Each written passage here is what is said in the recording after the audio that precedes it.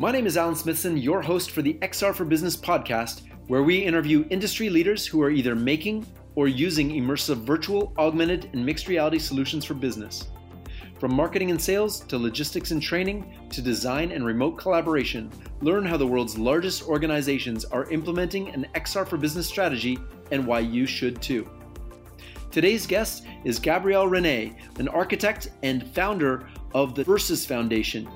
He's a technologist, entrepreneur, researcher, media, and music producer whose 25-year career in the technology, telecom, and entertainment industry has granted him the knowledge and experience to consistently invent unique business verticals and to navigate the novel challenges of the emerging global digital entertainment, marketing, e-com, mobile, and spatial technology markets. As a deep technology pioneer, mobile executive, and corporate strategist, Gabriel has built multiple innovative technology companies, developed groundbreaking enterprise and consumer software, and forged strategic partnerships with multiple Fortune 50 companies. Rene has worked with and advised some of the world's largest brands, spanning media conglomerates, telcos, media manufacturers, mobile manufacturers, governments, and major brands. As a C-level executive, founder, he has demonstrated unique leadership, strategic and operational capabilities in growing businesses from 0 to 25 million in annual revenues. As an advisor and board member, he has helped multiple startups and founders navigate their way to success. Gabriel serves as the executive director of the Versus Foundation, an organization at the intersection of blockchain, virtual reality, and artificial intelligence technologies designed to power Web 3.0 and dedicated to the interoperable adoption of spatial technologies across every major industry. As the founder and executive director of Versus, the global advisory board member and co-chair of the AR Cloud Committee, and a founding member of the Open AR Cloud. With that, I want to welcome Gabriel Rene. Thank you for joining us on the show. Thank you, Alan. It's a pleasure to be here. Where can people find you online if they want to look into it? Well, if it's me personally, you can find me at Gabriel Rene at LinkedIn. And you can also find me on Twitter under the same name. Then with Versus, you can go to versus.io to get all the latest information on us. So let's unpack this. Tell me what you're doing at Versus right now, and I want to get the full understanding of what is Versus and why it's important for people listening. So I guess the first place to start is way back in 1990 or so. There was a young, talented researcher by the name of Tim Berners-Lee who was working at the CERN Institute, and he was developing a new set of technologies which have come to be known as the World Wide Web protocols. So those are both HTTP, which is Hypertext Transfer Protocol, and HTML, which is a Hypertext Markup Language. That combined with a browser, which he developed as an open source standard, and on top of the domain structure that had been pre-existing, which we had been using from the email era of .coms and .edu, .org, et cetera, he created this URL format, which essentially made pages programmable, gave us the ability to link content on those pages and the ability to network those pages. This, of course, became the World Wide Web. The majority of our technologies and power and advantages and capabilities today, whether in business or personal lives and public or private sector, come from the benefits of these core protocols that enabled a network. But it's fundamentally a network of pages and text and media. And now with the dawn of new interfaces that come with XR technologies, particularly augmented reality for the real world, or more for the physical world, and VR more for a digital world, we need a new set of protocols that enable us to essentially, instead of creating web pages, create web spaces, a programming language for spaces, if you will.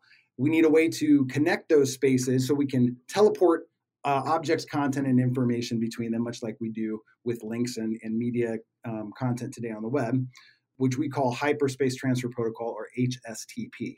So Versus.org, our nonprofit foundation, is developing and maintaining these open source spatial domain and protocol standards and using them to connect all of the various emerging technologies that we feel are part of this Web 3.0 architecture, which we call the spatial web.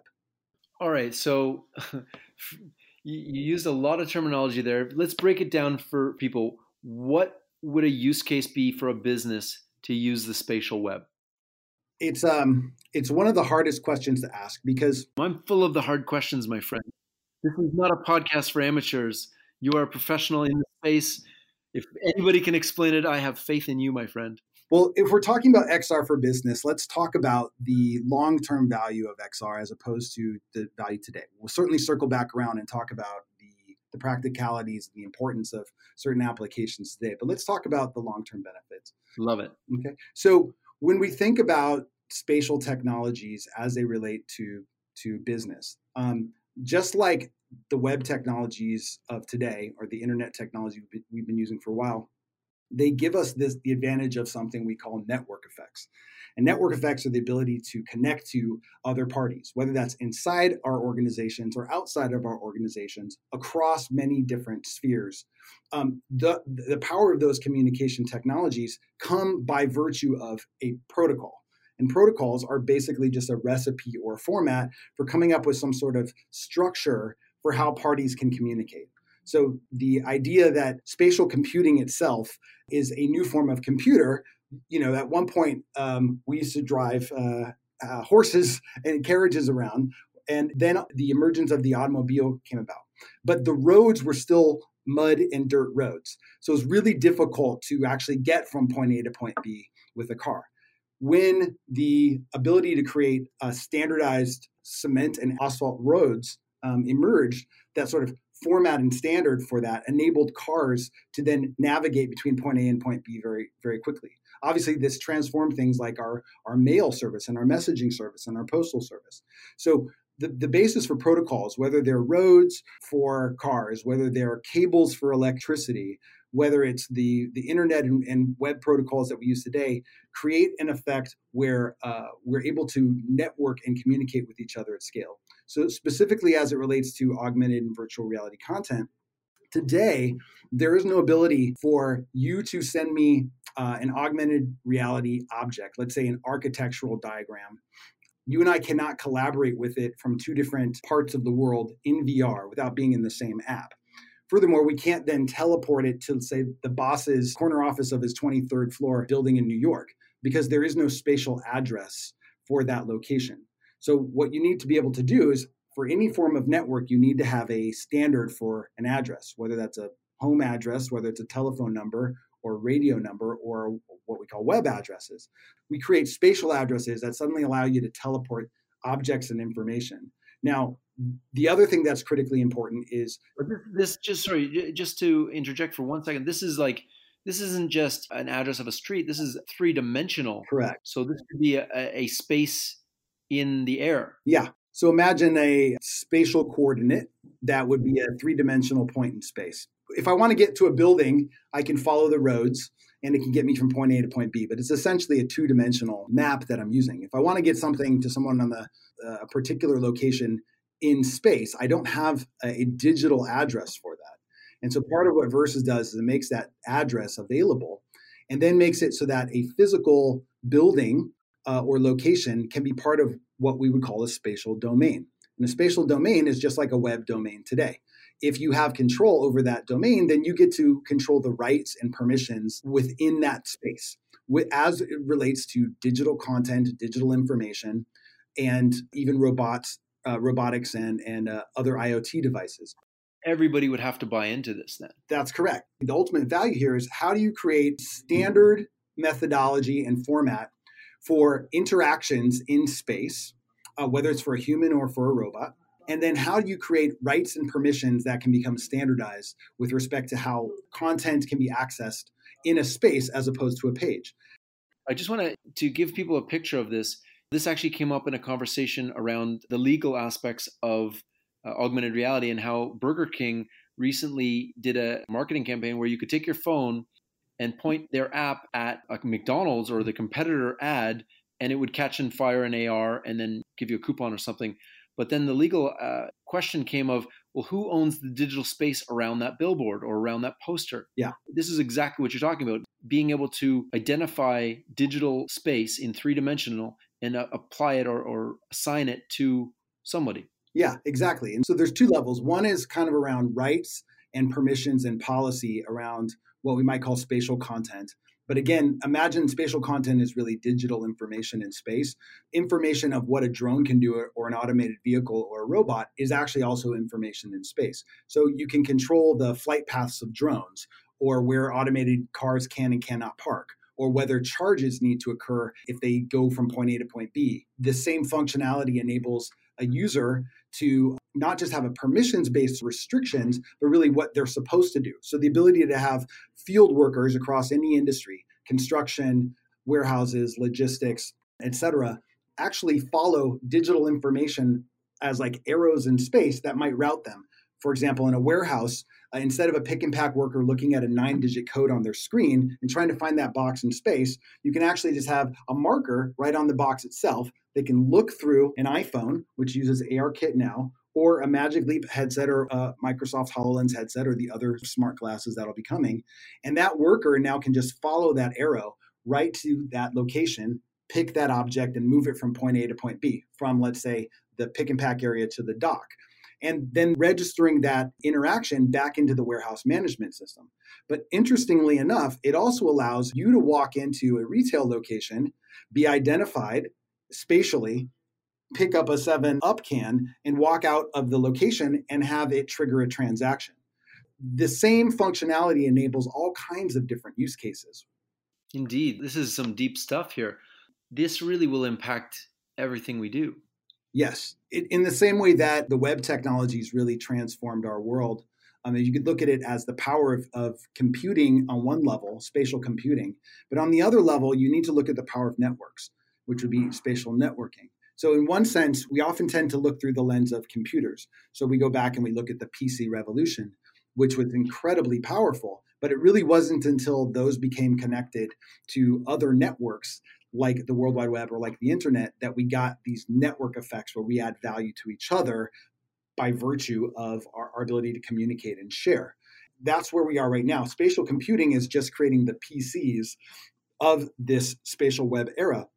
But in order to get a spatial web, we need a way to have a spatial network protocol, much like the World Wide Web protocols or the internet protocols, but that are designed for three-dimensional space, that are designed with the sort of rights and permissions that deal with privacy and security issues that we're lacking in Web 2.0, that will then get us the most benefit from the Internet of Things and from AI and edge computing and spatial transactions and all these other wonderful sci-fi functions that we'd like to have.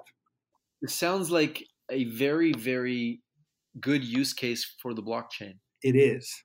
In the Internet of Things sort of industry 4.0 narrative, which Deloitte and McKinsey and Gartner and Accenture and others are really promoting as this key era of digital transformation for all businesses, they refer to something called a digital twin. Are you familiar with this term? Actually, you know what? I am. We actually had the head of VR for Shell on today, and we were talking about digital twins of oil rigs, how they will create a digital twin in order to test what if we have to replace this big piece of machinery. They create a digital twin and they'll remove it digitally and say, oh, okay, well, it fits coming out, but the new one going in is going to hit these pipes. Doing that digitally allowed them to pre-visualize that. That was one of the use cases that came up today on the conversation. So maybe you can unpack it a bit. A digital twin is essentially a three-dimensional visualization of a physical world thing, location, and may contain the processes involved in it. For example, the most traditional use is you have a number of sensors on something, let's say an engine in a car, and those sensors then are giving you information about temperature and speed and potentially the amount of fluids. And right now we look at like a dashboard with sort of dials and numbers, and a digital twin of that would actually just show the engine. We'd see that information projected into the engine. So we say, oh, the engine's getting hot, but it's one particular area that's getting hot. In fact, it's one part that's getting hot. Now that lets you as the owner or even a third party be able to access that information. So whether it's in a test environment inside of Toyota, or if it's in a maintenance capacity, suddenly you've got this three-dimensional visualization that you can think of as a real-time soft copy of a physical thing.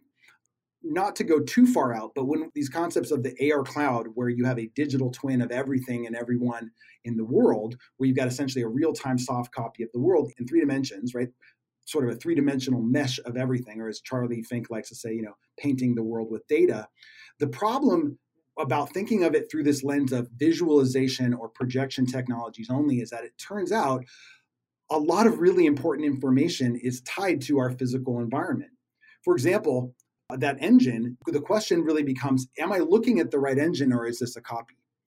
The data associated with the identity of that part, is it accurate? And who should have permissions or the ability to access that information? Who can move it? Who can update it? Who can share it? So blockchain becomes a very powerful, or let's call it distributed ledger technologies, which includes blockchains, but also includes several other approaches to what we call a trusted data layer for the spatial web. It becomes a real requirement in certain cases where you want to have proof that the history of the information associated with that digital twin has a unique, verifiable ID. All of the behaviors and activities around it can be permissioned, and rights can be associated with it, and even transactions can be attached to it using cryptocurrencies or other form of digital payments. Blockchain takes digital twins and turns them into smart twins, where they become smart assets and digital twins sort of merging together. Now you've got verifiable data. And this becomes very critical when we start to look at industrial environments or high transactional environments. We want to rely on those data sets. And it also allows them to be shareable. Now you've got a single source of truth for the data around this three-dimensional object. Very interesting. If we're looking at these digital twins of things in the world, for example, and I make this comment when I do speaking engagements, that every single thing in the world is going to need a digital version of it. Like everything, from a pair of shoes to a coffee maker to everything will have a 3D version of it. One of the things that we've been working on is content management or digital asset management system for retailers to deal with the fact that every product that they sell is going to need to be shown in 3D.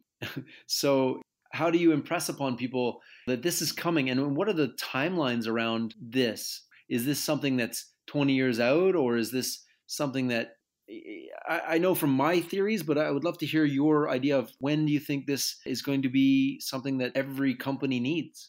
Well, I would say that right now, if you're a company that deals with the physical activity of people moving objects in three-dimensional space, whether this is in a warehouse, whether this is in a retail environment, whether this is a supply chain, you can begin and should begin using these technologies immediately. The test that we've been doing here in Los Angeles in some local warehouses, where we're able to create these spatial workflows, tasking and routing functionality, practically doubles the amount of time it takes for even a seasoned pick and pack worker to be able to do X number of picks in a given day. That's with holding a phone with one hand. So as we begin to work with Magic Leap and HoloLens and some of these others, and you're able to do hands-free, and the headsets become able to be worn for longer periods, et cetera, we expect that to increase over time. But right now, today, those kinds of advantages exist. There are other companies, working on spatial visualization.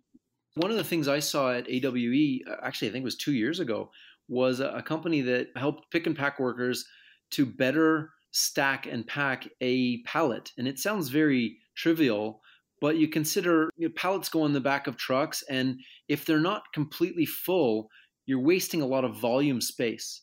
And if they're not packed efficiently, nobody's going to unpack a pallet just to make sure that an extra box could fit on there. But if you could look at the pallet and see digitally where the best angle of the boxes or items would be to maximize that space, we could save a lot of transportation costs. This is exactly what you were just talking about earlier with the digital twin. An oil plant or oil rig? Yeah, an oil rig. Yeah. Yeah. So they were running a simulation inside of a digital twin of, we want to move this object from here to here. What's the easiest path, or how will it fit? It's the exact same spatial question as where should these boxes go in what order? It's really the gamification of reality. The difference in that case is you're projecting that information into the physical world and using it as a way to actually fulfill the workflow or the activity, which is really profound to realize the implications of this across any physical activity. It's crazy that this can be used for moving a $100 million manufacturing machine. That's right. Or a $10 box. And yet the value is still there because there's a value across every single part of the enterprise. That's right. And what's also fascinating is that this reduces error rates to near zero because provided your data is accurate, there is just no excuse for picking the wrong box, right? Now, I think Ori Inbar has made some suggestions about the benefits of the AI cloud. I actually think, as adding trillions of dollars to the global economy over the next several decades, I actually think he's wrong. I think he's off by a significant exponential margin because when you start to add the benefits of the functionality of those activities, and then you start to make those activities themselves transactional, it's probably an entirely new era. We did go from $10 trillion in the 1950s global GDP, about when digital transformation started, to nearly 100 trillion now in about 70 years. You can see over the next 2 or 3 decades, there is a likelihood of even an accelerated exponential growth of GDP. Of course, I think a lot of us would like to see global markers for health beyond mere economic numbers, but that certainly would help. It would be great if we could. I explained to you my mission to inspire and educate future leaders to think in a socially, economically, and environmentally sustainable way. And it's taken me decades to articulate that one specific mission because businesses are measured by one measure only, and that's profitability. And we need to start thinking about how do we compensate businesses for the social, environmental, and economic aspects of their business, and in equal thirds. Because without the environmental sustainability, we're all going to die anyway. And if we don't have the social responsibility of it, then what's the point of creating these efficiencies if it's just going to make people be unemployed and we have no economy and nobody can spend any money anyway? So we really have to think of all three together. And we need to, I don't know how, but we need to somehow change the way we measure the value of companies. And I think, I don't know how to get there yet, but I think it's through education of the next generations, in my opinion. That is clearly a critical part, and thank you for your dedication to that aspect of it, Alan. It's hard to ignore that today is Earth Day. As we sit here, we're faced with an existential threat that a certain portion of the population is able to acknowledge, and another portion is simply ignoring. And sadly, too few of our leaders fall into that second camp. You said a sentence that we use a lot at Versus, which there's a kind of a famous quote from Peter Drucker, which is that we can't manage what we can't measure. So the power of spatial computing technologies is that we begin to measure. I want to make a quick statement here. Sometimes when I say spatial, I don't mean just XR. IoT is providing spatial information. All of the entire spatial audio, being able to walk down the street and have audio cues guide you. It can be sent. That's right. And even the ability to just do an Amazon Go-like transaction is actually a spatial transaction. So spatial is the trend of the entire Industry 4.0 era. I mean, you can even see the term as it relates to edge compute or ubiquitous AI or decentralized distributed computing of blockchain. Obviously, the spatial computing aspect of XR. But the important part that I'd like to note is that as we're using all of those technologies, now we're able to measure in reliable ways where we can trust the data, what's taking place in the world. So whether you start to look at mining facilities and doing LiDAR scans of mining facilities and able to then have that information be available, shareable, even the information that will come from the apps of the future become our appliances, right? I got to stop you for 1 second because you mentioned mining, and we've worked with some of the biggest mining companies in the world. And Michelle Ash used to be the head of innovation for Barrick Gold. And in one of her talks, this is one of the reasons why we started working with them, is because she mentioned something about the accuracy of being able to take the measurements. So they drill down and they take core samples. Within a very good margin, they know how much gold is in a certain area of land. She mentioned maybe in the near future, being able to just know that information and visualize it in spatial computing ways to show investors, here's where the gold is. The safest place to store that gold is in the ground. So let's not dig 1 ton of rock out for every gram of gold. And let's focus on keeping it where it is. It's safe there. We know where it is when we need it. But really, does the world, as humanity, do we as people need more gold dug out of the ground? The answer is no, we don't. We have tons and tons of gold sitting in storage lockers that can be used for industrial applications or jewelry or whatever. We don't need to dig more out. If we can fundamentally use spatial computing and spatial visualization for investing in things that we don't actually need to dig out of the ground, I thought that was a really unique way to position it. Absolutely. Who did you say that you spoke with? Was that at Barrick?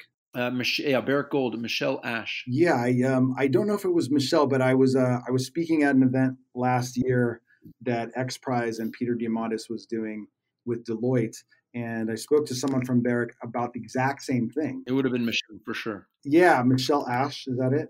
Yeah. Yep. But what's fascinating about that is the other thing that you need there is you really then need distributed ledger technology to validate the numbers, the gold. Yep. Right. And so, but there's kind of two levels of validation there. Show me the spatial thing. Show me where exactly we're talking about, and then give me the data in a way that I know hasn't been tampered with. And so you can see that the two together become really powerful ways of rethinking about what we extract, how we extract it, and how we use it. And over time, as we begin to use personal IoT sensors and wearables, everything that we are doing becomes tracked. So the ability to now manage the world in an entirely different way, whether it's our businesses or our lives or our ecological resources, becomes possible, but only because we begin to spatially network all these technologies, not because they're computers by themselves. Interesting. Yeah, I think it's going to open up incredible possibilities. Right now, mining companies, for example, they have a formula. If they know that if they dig a certain amount of rock out, based on their studies, they'll get a certain amount of gold. But at what point does recycling gold from old electronics actually become more cost effective than digging it out of rock?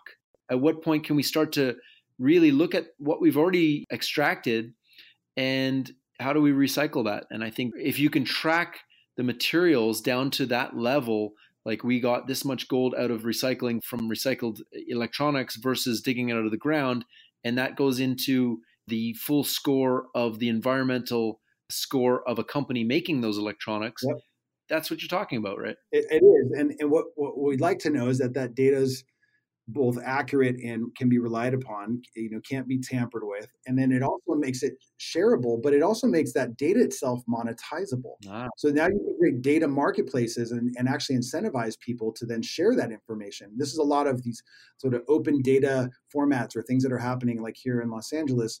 There's an entire open data, open map project that's in partnership with Esri, which is one of our partners, that is allowing all this public information to be presentable and usable and remixable and able to be analyzed by the public. And as we start to think about the entire planet as a single ecosystem, which clearly it is, but we haven't been thinking of it that way very well. No, we still think in terms of countries for some reason. Well, I think nation states and platforms are the same thing. Yeah. And today's platforms are larger than some of our nation states. So it is now time to kind of come to the realization that these are single ecosystems.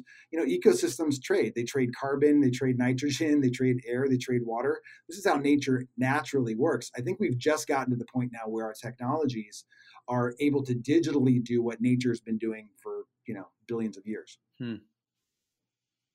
Yeah, it's so vast and it's so hard for people to wrap their heads around. So let's take it back to what people can do now to leverage these technologies in their current business, because we've talked way out there on how spatial computing is going to allow Internet of Things sensors to provide real-time data in a reliable manner that will really allow all businesses to reduce their carbon footprints, their impact and socially and environmentally, but also their bottom line, their economics, and while increasing profit. At the end of the day, until we change how we measure companies, they're measured based on profit. I've had so many different interviews on this podcast, and the one major one that comes out every single time is training. You cannot dispute the fact that virtual and augmented reality training makes good business sense. What are some of the other use cases outside of that? Well, I actually think the number one use case, which we'll see emerge over the next decade, which I think is roughly the timeline for transition from mobile to spatial, not a complete conversion, but rather the dominant interface. And that's not that long a period of time, especially in the enterprise space. the number one thing will actually be spatial workflow management. So the real problem we have just from a practical day-to-day business challenge is that most businesses are operational, meaning that they have physical activities that take place in a field, in an office, in a building, in a logistics capacity. Right now, those you can train people in VR, which is wonderful to be able to do that. We've seen some wonderful work coming out around the HoloLens 2, which looks like at scale, you'll be able to have sort of the ability to have that training be on the object itself, because you can project the information onto that piece of equipment itself. Push this button, then pull this lever, and so you go from the sort of virtual environment, which is 100% safe, to then like an environment where they're actually interfacing with the physical object by projecting the digital twin onto it and then walking through a series of steps. That's wonderful. That's super powerful. I got to stop you because I learned something in my last podcast. The company AR Experts, they were building digital twins and overlaying them on top of physical objects and then creating the digital overlays. They realized that most people that are actually working on this would prefer not to have the whole physical or digital overlay on top, just the information they need on top of it, which is interesting because they were making a full, beautiful, replicated digital twin of the object and overlaying it on top. And they're like, but we can't see the real one. Take that thing out of the way. I think that for the time being, a lot of the challenges will be around the UX. We don't know what optimal UX is in three-dimensional space with regard to physical things. And I know that people like, Timony West and others at Unity are doing great work around exploring what those spatial digital interactions and user experiences really need to be over time. I mean, if we look back at the history of digital maps, MapQuest days used to give us the entire list of 20 turns. And you have to keep going back, figure out which turn you're supposed to be on, find the number, not crash, and then, okay, now I make a right in 250 yards. Then with Google Maps, it gives us a better option where we can see the path. But even then, what's most useful is actually the audio, because it just gives you what you need when you need it. And spatial will probably have to do something very similar. I don't need to know the next 5 steps or the next 4 objects. Just give me the next one and the next one. And the thing is that in the world of video games, we figured all this out. We just haven't been able to apply it to the world. But when we do, I believe that we're going to see just enormous efficiency gains, improvement, retention, and the profit margins are just going to go through the roof. The interesting challenge there is that as we're augmenting humans with this digital information, these new sort of spatial workflows and tasking, it does also pave the road to robotic automation. So there's a number of questions that come up around how humans and robots work together in the same spaces, what happens when automation replaces humans, and obviously there are larger ethical and economic and regulatory considerations that have to happen around all of this. But as a business, immediately you can start to see advantages. And my argument is get out there and start making mistakes first. The ones that learn from these mistakes are going to be the ones that dominate in the next decade. For example, in the warehouse space, we're projecting a 45% profit margin increase from the ability to do spatial workflow picking at scale. And I can tell you right now that that is a competitive logistics industry. And if you're not keeping up with technology, with the spatial transformation, you're likely to be unable to compete in the next decade. That's a pretty bold statement. Well, we're testing it live. We're seeing it every day right now. I know. That's why I said it's a bold statement. I didn't dispute it. I've seen it all. We're doing the test too, and it's like training alone is in the order of 50 to 75% better training retention rates and like near zero error rates when you're using real-time AR. So when you're saying 45% increase in productivity and profit, it sounds ridiculous. Like if you take any enterprise and say we're going to increase your profits by 4%, they would bend over backwards. Yeah.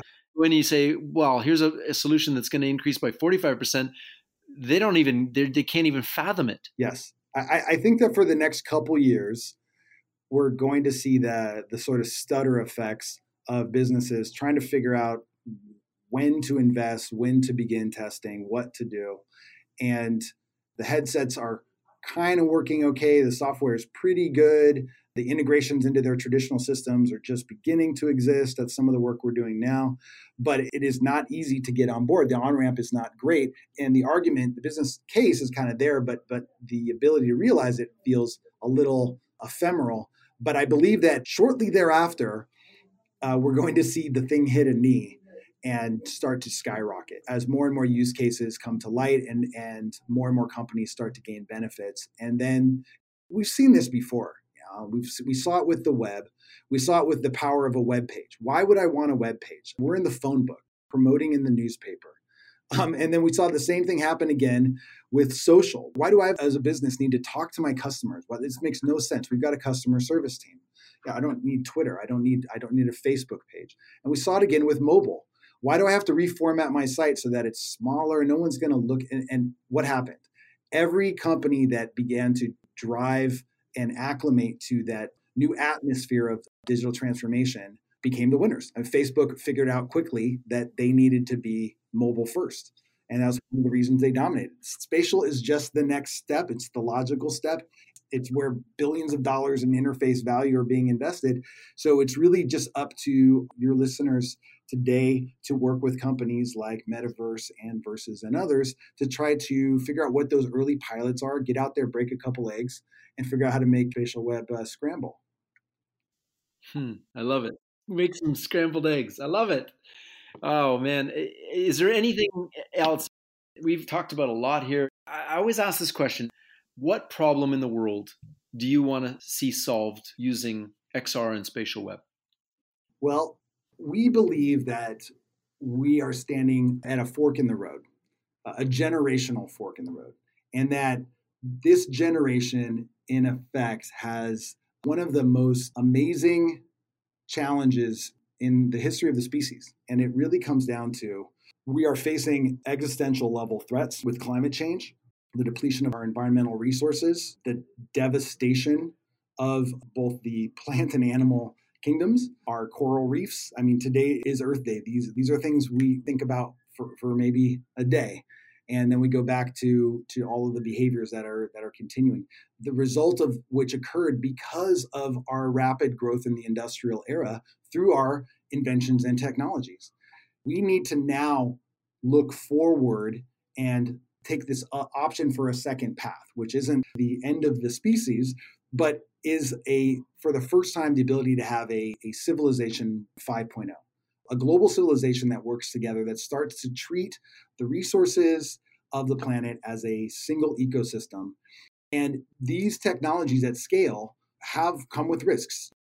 We're looking at 50 billion cameras out here in the next decade or so. There'll be 1 billion drones. There'll be AI embedded into everything, sensors picking up levels of mood tracking and facial recognition and pupil dilation and all kinds of personal and private information. So we could make far worse mistakes than we've made for the last 150 years with these powerful exponential technologies. So the choice that we really have, and the choice that we've founded Versys to help support, is to use these technologies, this sort of digital tidal wave, to solve the physical rising tide of planetary devastation in order to not just solve the problems of the last 150 years, but to paint a new picture of a future that isn't just a black mirror future, but is a white mirror future, where we are taking care of our planet and each other, where we're all benefiting from the network effects of economies that are more equitable, and that we maintain our privacy and security and trust at scale.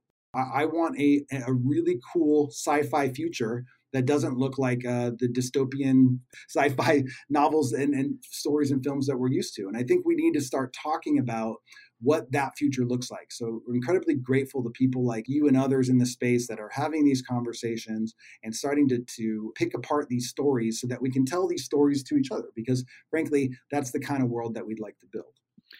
Well, what else can we say? Gabriel, thank you so much for joining me on the show. It's been an honor, Alan. Thank you very much. And thank you for listening. This has been the XR for Business podcast with your host, Alan Smithson. This podcast was another amazing example of how XR technologies are revolutionizing business and our world across every industry and all of our lives. To learn more about Gabriel, his company, and his organization, you can Add him on LinkedIn, Gabriel Rene, GabrielRene, and on Twitter as well, same name. And then you can visit verses.io, VERSES.io. Thank you so much, Rene. Thank you, Alan. Have a good one.